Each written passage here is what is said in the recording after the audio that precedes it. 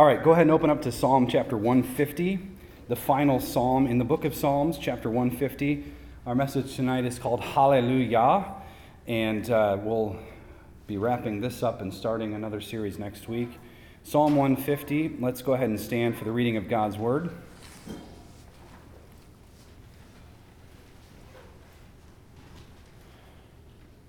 Psalm 150, beginning in verse 1. These are the words of God.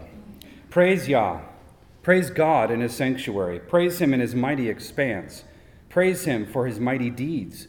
Praise him according to the abundance of his greatness. Praise him with trumpet blast. Praise him with harp and lyre. Praise him with tambourine and dancing. Praise him with stringed instruments and pipe. Praise him with resounding cymbals. Praise him with clashing cymbals. Let everything that has breath praise Yah. Praise Yah. Let's pray.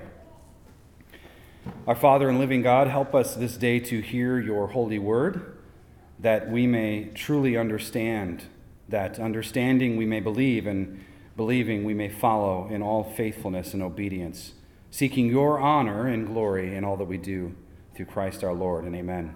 You can be seated.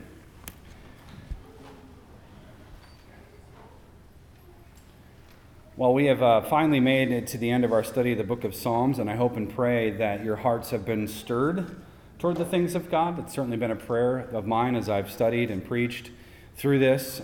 At the very least, I pray that perhaps a renewed interest in the Psalter has captured your heart and mind, and that you will consider spending more time in this grand book when you're reading your Bibles. The Psalms are a veritable gold mine of wisdom and worship, instruction and praise.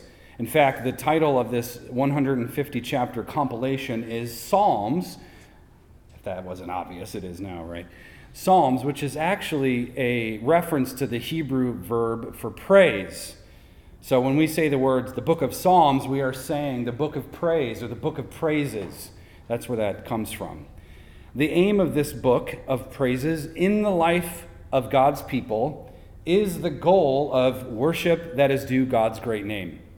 Worship that is due God's great name.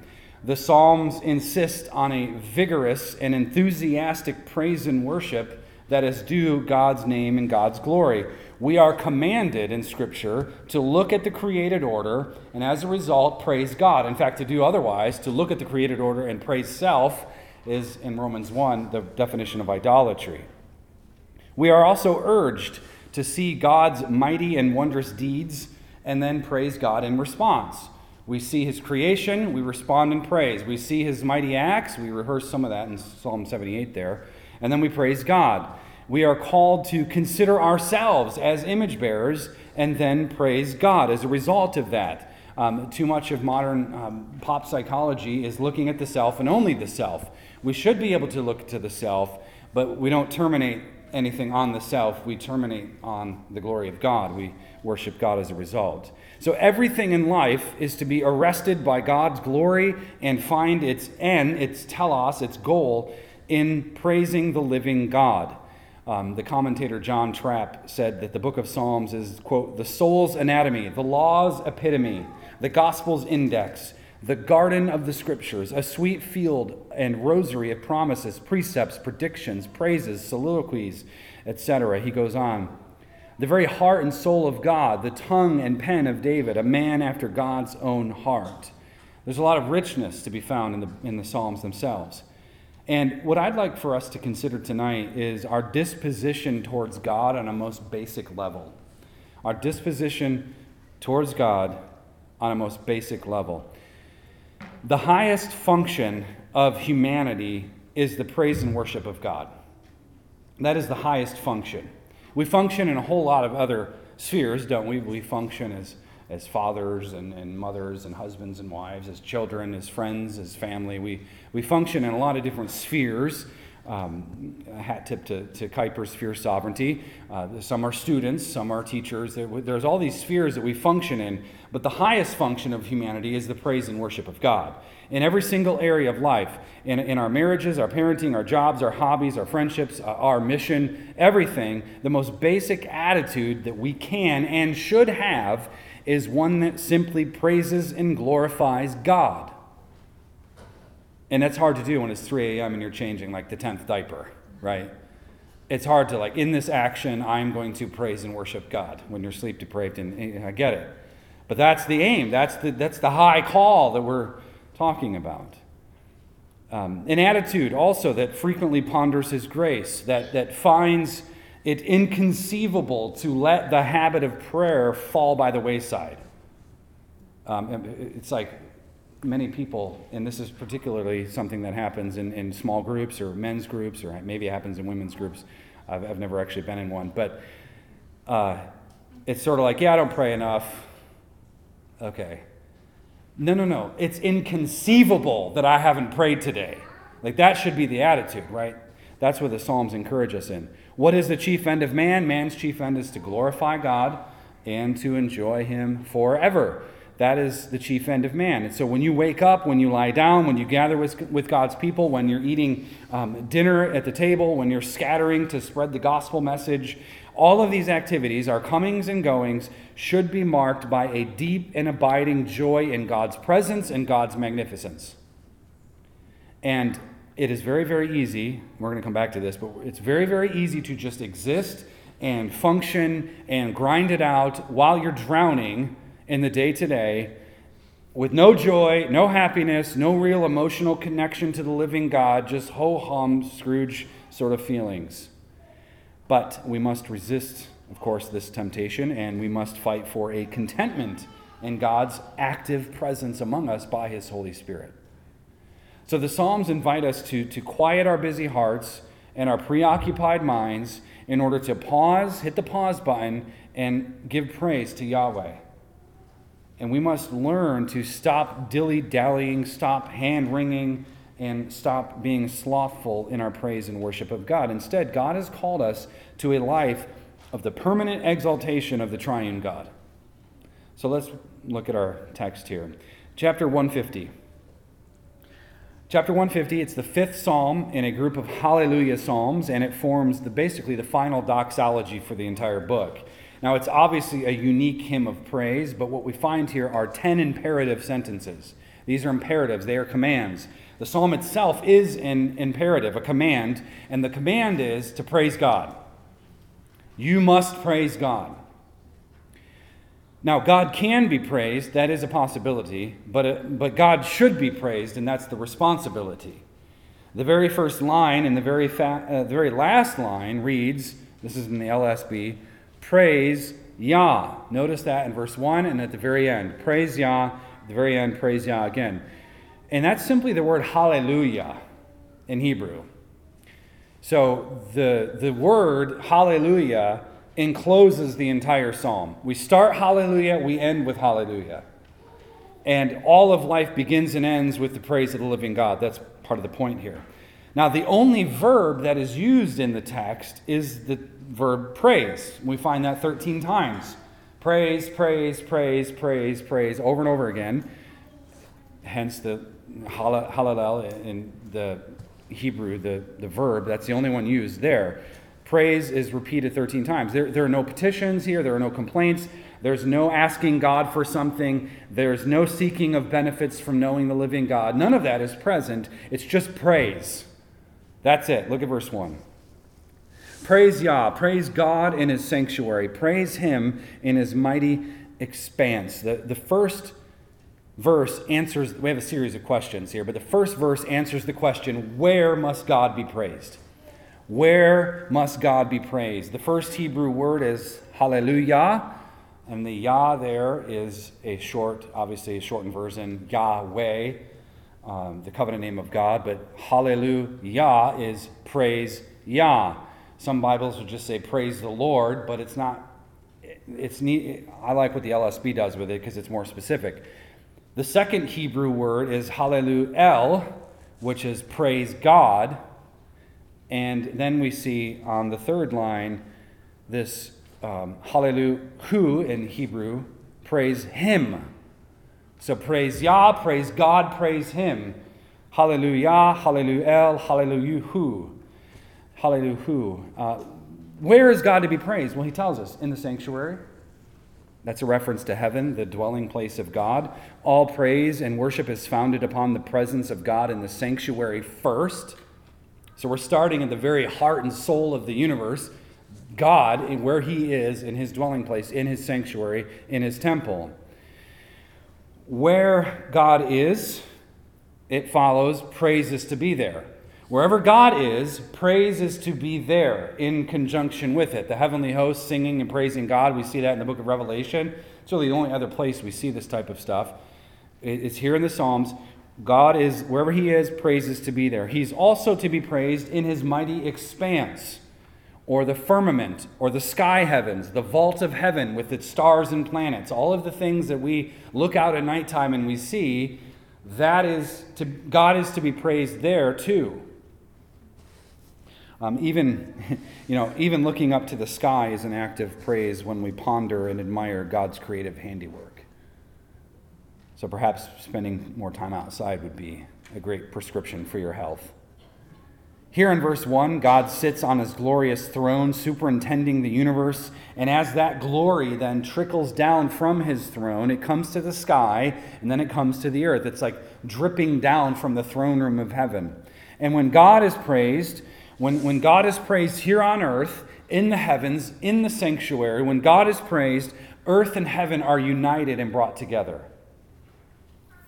Now, note the word mighty there in the third line of verse 1. That word can be translated as power or strength. God's holiness and power are highlighted here. And I love what Spurgeon said. He said, power without righteousness would be oppression, and righteousness without power would be too weak for usefulness. But put the two together in an infinite degree, and we have God. Great, great line. Look at verse 2. Praise him for his mighty deeds. Praise him according to the abundance of his greatness. Here we have another question. Why must God be praised? So where is he to be praised? The heavens, all of that. On earth, he's to be praised. But why? Why must God be praised? And we ought to praise God for two reasons. First, for his mighty deeds. And second, according to the abundance of his greatness. Mighty deeds is actually one word in the original language, and it emphasizes someone's accomplishments, something that they've done and accomplished.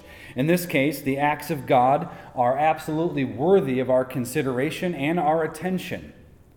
What has God done? What has God done?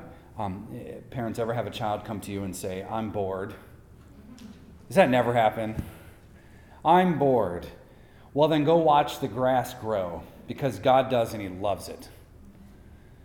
It's a very great lesson on gratitude and thankfulness and contentment. But what has God done? Think about that. I'm bored in my Christian life. I'm bored. Yawn, right? What has God done, though? Well, he's created all things. He's designed the human body. He's rescued Israel. He's forgiven sins in Christ. He invented the molecule. He's established justice. I mean, can we possibly exhaust the subject of what has God done? No. The sentences here, you'll notice, are very short. They're very punchy. And so it's written that way to just keep us going on the journey. Why else must God be praised? It says the abundance of his greatness. We like to glorify athletes and those who achieve, great feats. They're just great. We've even come up with the word GOAT to describe them, right? The greatest of all time. Greatness, though, is a great word for God. Greatness upon greatness upon greatness, a superlative of greatness. He has acted in the world because God is. So we praise him. So we've moved from God's creation all the way down to God's act of redemption, all of his acts of redemption and saving his people. Praise the Creator, the Sustainer, and the Sovereign of the universe. That's why. You all deserve to praise him. None of us deserve to do that, but by his grace, we've been brought into this mercy where we can look to him and praise him, and it's due him. And in fact, I don't know that you can even fully understand Christianity and what Christ has done if you're not leaping for joy at the thought of praising God for what he's done in your life. Look at verse 3 through 5. We're going to answer the question, how must God be praised? Praise him with trumpet blast, with harp and lyre, with tambourine and dancing. Praise him with stringed instruments and pipe.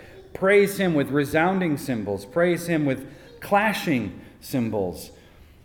There's a reason that these are here, and I'm going to explain why, but the trumpet blast pertains to the crowning of a new king, and you can see that in 2 Kings 9:13. You can see it other places when Jehu becomes king, and they sort of do a triumphal entry for him, which is what happened with Jesus, of course, but there was a trumpet blown for Jehu and others, Solomon as well. So the trumpet's there because it's a coronation ceremony. We have crowned a new king, the trumpets blast. The harp and the lyre, they are both stringed instruments, and those were used by the Levites, and oftentimes the Levites would use them in the temple worship, and they would sing the Psalms with that. You can see that in 1 Chronicles 15, verse 16. You can see it in chapter 16, verse 5, and you can see it in chapter 25, verse 6. If you want those verses later, let me know. Tambourines and dancing, all of that reminds us of the return of the Ark of the Covenant to Jerusalem under David's watch. That was 2 Samuel 6. In this particular procession of events, Yahweh, they're bringing the covenant back, the Ark of the Covenant, where God sat on the mercy seat. Yahweh's coming back. They're bringing him back to the temple sanctuary. This was before the temple had been built under Solomon, but this was something that happened under David's watch. And you might remember back from the study of the Judges, there's an overlap from the time of Samson and also in the early stages of Samuel and his ministry. So Yahweh's coming back to the temple. Stringed instruments and pipe, and maybe a flute or something similar to a flute, but resounding and clashing cymbals are only mentioned here and in the chronicler, 1st and 2nd Chronicles. And striking them together, of course, as someone who's played the drums, striking them, of course, with a drumstick is one thing, but typically you would strike them together and it would make a clashing sound, and a very, very loud sound, of course. A great way to wake up a sleeping child who's slept in too much. Strike the cymbals. It's biblical. Get up, praise God, get out of bed. So, quite probably, though, this is a reference to war. The cymbals are a reference to war, specifically the day of the Lord, when Yahweh would come for judgment, and God would bring judgment against his enemies, and he would deliver and vindicate his people. So, note that this polyphony of praise is liturgical. There's an order to it. It's liturgical in that it reflects a certain cosmological belief about Yahweh's presence with his people. Note what's happening here. We've gone from praise him in the heavens, into the sky, into the vault of heaven, as it's often referred to. Praise him on earth here as God's people. We praise him together because of his mighty deeds, his greatness. And then there's like this train of thought here. Yahweh's crowned king. We worship him in the temple. We bring the Ark of the Covenant back to the temple. And then what happens? God judges his people and he judges his enemies. He restores his people, but he brings justice to the enemies of God. There's a train of thought here. It's liturgical. It's a worldview about who God is. He is the creator, but he has come down and he's stooped low to his people. That's our God. So there are steps in the process, each of which are reflected in certain musical emphasis. Who knows exactly how this psalm would have been sang in the temple? We don't actually know. Now the trumpet is Yahweh's coronation ceremony, God becoming king. The tambourine and dancing, Yahweh's glory entering the temple. It's a microcosm of God's presence with his people, something the world anticipates for. That's why Pentecost is so significant. Because Yahweh has now come, Jesus has sent his Spirit, and he takes up residence in us. And we are the temple. So talk about a cosmology and a belief of the world. We are that temple presence. And symbols are brought in to underscore Yahweh's judgment and salvation in the final day when the world is put to rights. So you can see there's a lot in this psalm, more than meets the eye. Look at verse 6. The last verse answers the question, who? Who must praise God? Let everything that has breath praise Yah. Praise Yah. Who must praise God? The answer is, of course, everything that has breath. Perhaps more literally, every breath praise Yah. Breath is, of course, imagery from Genesis chapter 2, verse 7. You'll remember that God breathed life into Adam, fashioned him out of the ground, had breathed into him, and that made him alive in a way that he wasn't. He was just sort of a pile of dirt, and then God brought him to life. All of humanity has life through the vehicle of God's breath. Job speaks of this frequently. Isaiah 42:5 speaks of this as well. I'm going to read a couple from Job in a second. But if God removes his life breath, man would turn to dust. That's Job 34.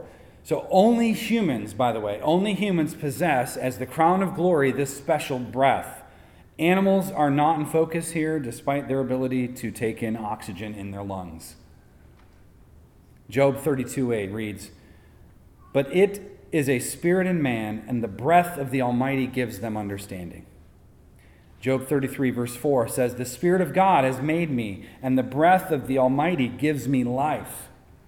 Isaiah 42 verse 5 speaks of Yahweh who gives breath to all people. So it logically follows then that since our breath belongs to God, that our praise belongs to God as well. I think it was Thomas Watson who said something, every inhale is an inhalation of mercy. So we breathe oftentimes without thinking about it, right? And we're just taking in oxygen, taking it in, expelling it out. It's all mercy, praise. Breathe in mercy and grace, exhale praise and worship to God. So all of humanity is invited to join in the song of praise for the God who grants and sustains life. The book of praise began with God's Torah being a way of life. Remember that from Psalm 1? And it ends with God's praise being the activity of life. We start with God's Torah being a way of life, and we end with God's praise being the activity of life. Think of it this way. Say it a little bit differently. Walking with God means following his path with Torah lighting the way, and doing so with a smile on your face and a song on your lips. It is the language of life. This is the language of life. We express our humanity best in giving praise to God. We breathe in his mercy, we exhale his in praise. And the final line brings us all back around to us. Hallelujah. Praise Yah. So then how shall we live? I mentioned a bit ago that in this psalm that we have no enemies to curse here. We've already done that in our study. There's no needs to fulfill. There's no requests to be made. There's no Torah to take in. There's no civil magistrate to berate and excoriate. Think of Psalm 2. There's no benefits to cash in on here in this psalm. There's none of those things. All of these things that we've seen all over the Psalms, none of that's here. What we have is the highest function of humanity, that being the praise and worship, the fear and enjoyment, the glorifying and honoring of the living God. That's all that's here. And it all boils down to three words. This is my summary of Psalm 150. God therefore responds. Cogito ergo sum. I think, therefore I am. No. God therefore responds. That's it. That's the logic. God therefore responds. This is really a summary of our lives, isn't it? God therefore responds. Even for the unbeliever, he still lives and moves and has his being because God simply is. No one escapes the God therefore responds paradigm. It's an ineradicable state of affairs. God, the necessary precondition for every aspect of life, is inescapable and inexorable. It's just always that. It's always God, therefore responds. We start with God, we end with God. We start knowing who he is. He's revealed himself in creation. He's revealed himself in his Son, the Lord Jesus Christ. He's revealed himself in his word, therefore responds. Therefore, life of obedience. Therefore, life of mortifying the flesh. Therefore, repentance and faith. God, therefore. And we have a responsibility, the ability to respond. And this responsibility means that we owe our thinking and breathing and analyzing and speaking and scientific endeavors to the triune God. Even, think of it this way, even the autonomic functions of the body are there because of God.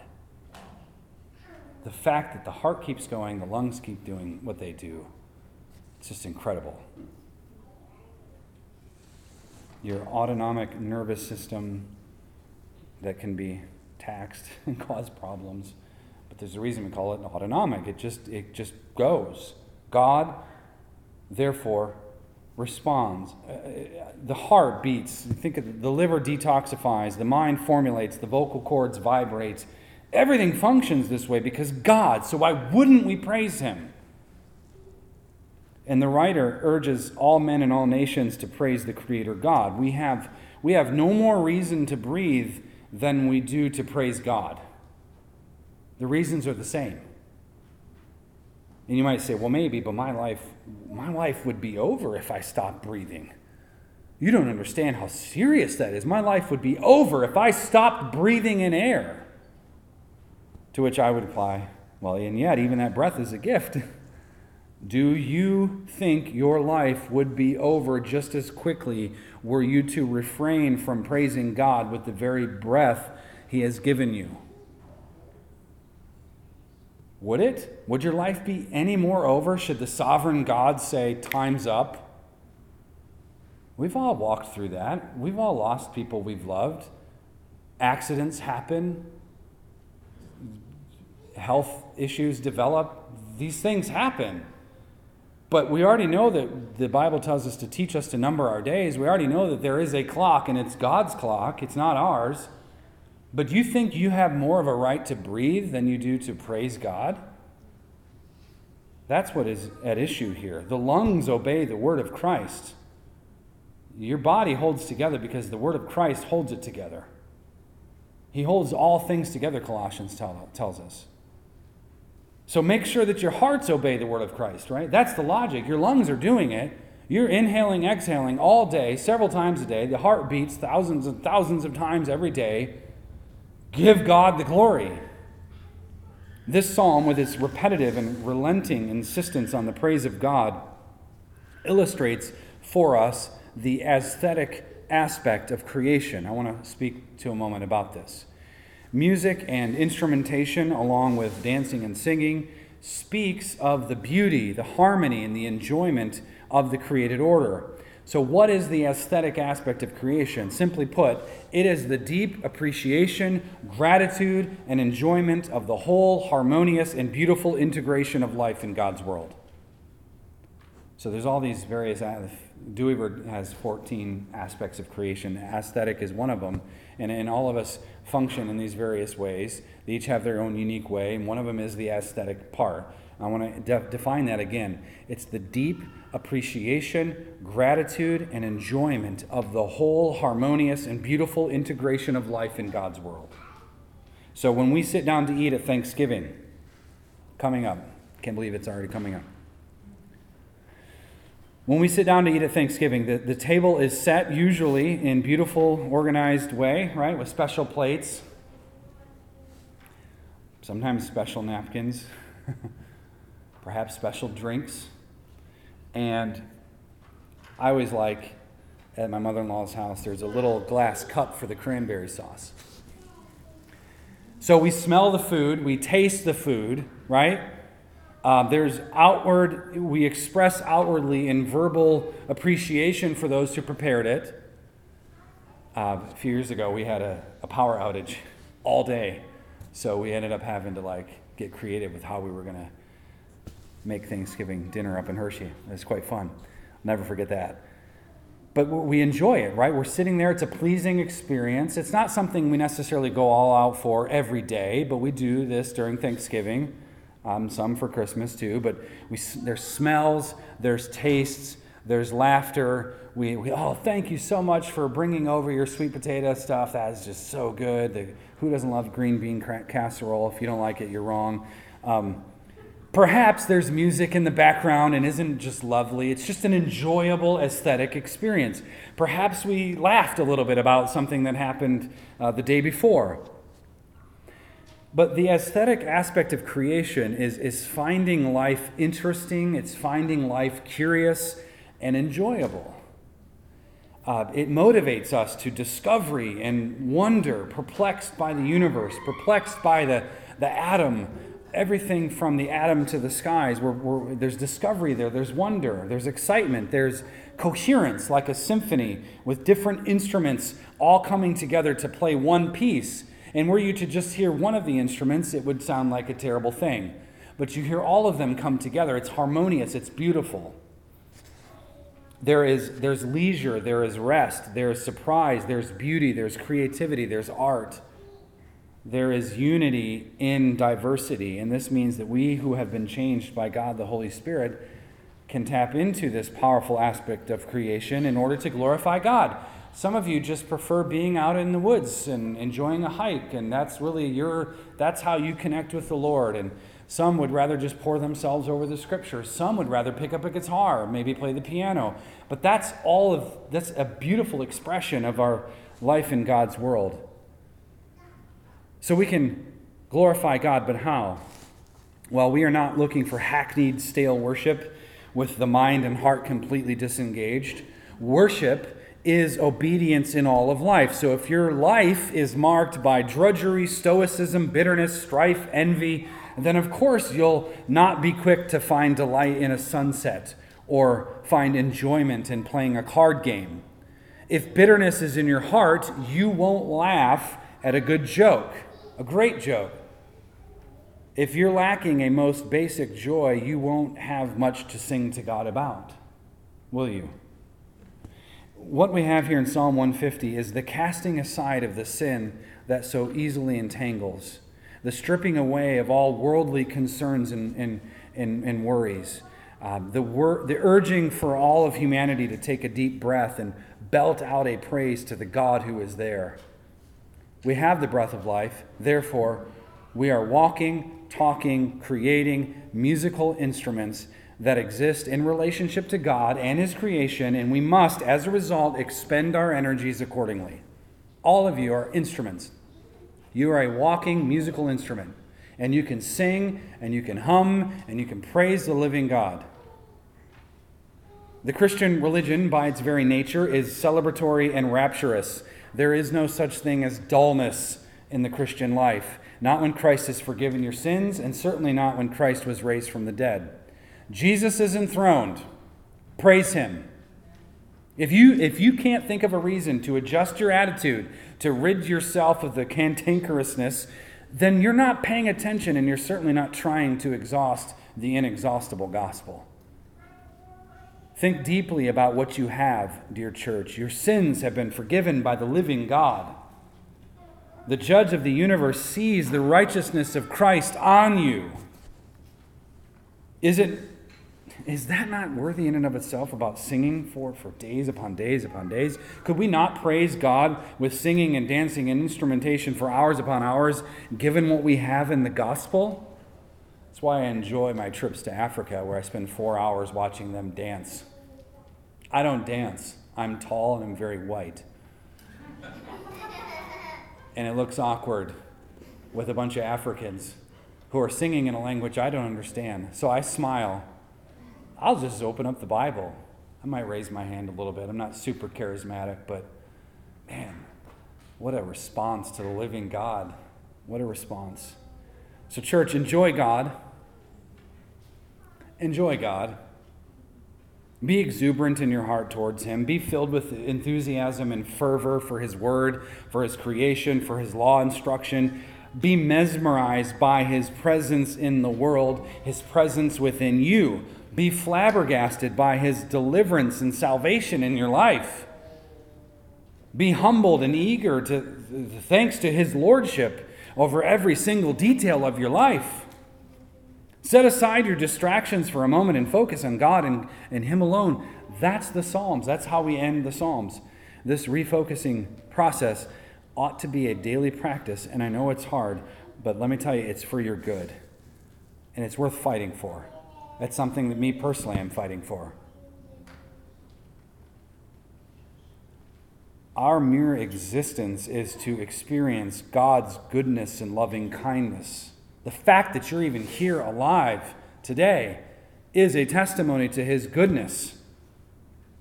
To experience God's goodness and mercy and loving kindness is to be indebted to Him, to owe Him much gratitude, to owe Him praise. And there is no, what have you done for me lately in God's economy? Yeah, you forgave my sins, but what have you done this week for me, Lord? That doesn't exist. That's not a thing. The mere ability to ask such a stupid question is evidence of this great debt. How selfish. Yeah, you forgive my sins, Lord. I know you're enthroned, and your blessings have kind of, I don't know if somebody accidentally built a dam and I can't get through, but what have you done for me lately, Lord? What an attitude. We have been given so much in Christ.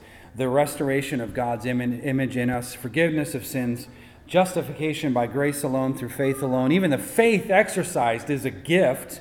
We've been given a down payment on resurrection life. We've been sealed by the Holy Spirit. We have the presence of the Creator God magnified here in the Psalms, seated right at the very center of our very being in our hearts right now. In Christ we have it all. God therefore responds. And look at the last line, and we'll end here. The last line of verse 6. Just when you think you've finished, we begin anew in our praise of Yahweh. We start off, praise Yah. Where? Why? How? Praise Yah. This is truly the song that never ends. It's a song of praise that marks our life. It never stops.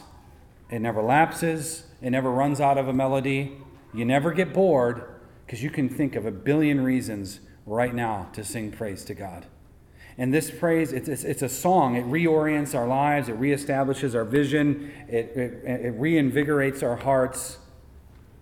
May we all praise Christ the King. Let's pray. Father, oftentimes we are very much fickle, and oftentimes we fail to realize the immensity, the magnitude of your presence with us.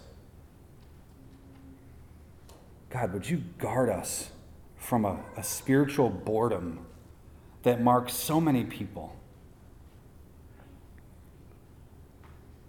This ho-hum, day in, day out drudgery that many call Christianity, it's not true. It's a lie. We have so much to praise you for, so much to give you glory for. And the fact that we can even do it is testimony to that debt. So, Father, I pray that you would light a fire in us, deep in our bones, that not a minute would go by, not an hour would go by where we haven't stopped and paused and contemplated your greatness. And may your Holy Spirit, the hound of heaven, be after us. Do whatever it takes, God, to break us down and build us up so that we can be like your Son.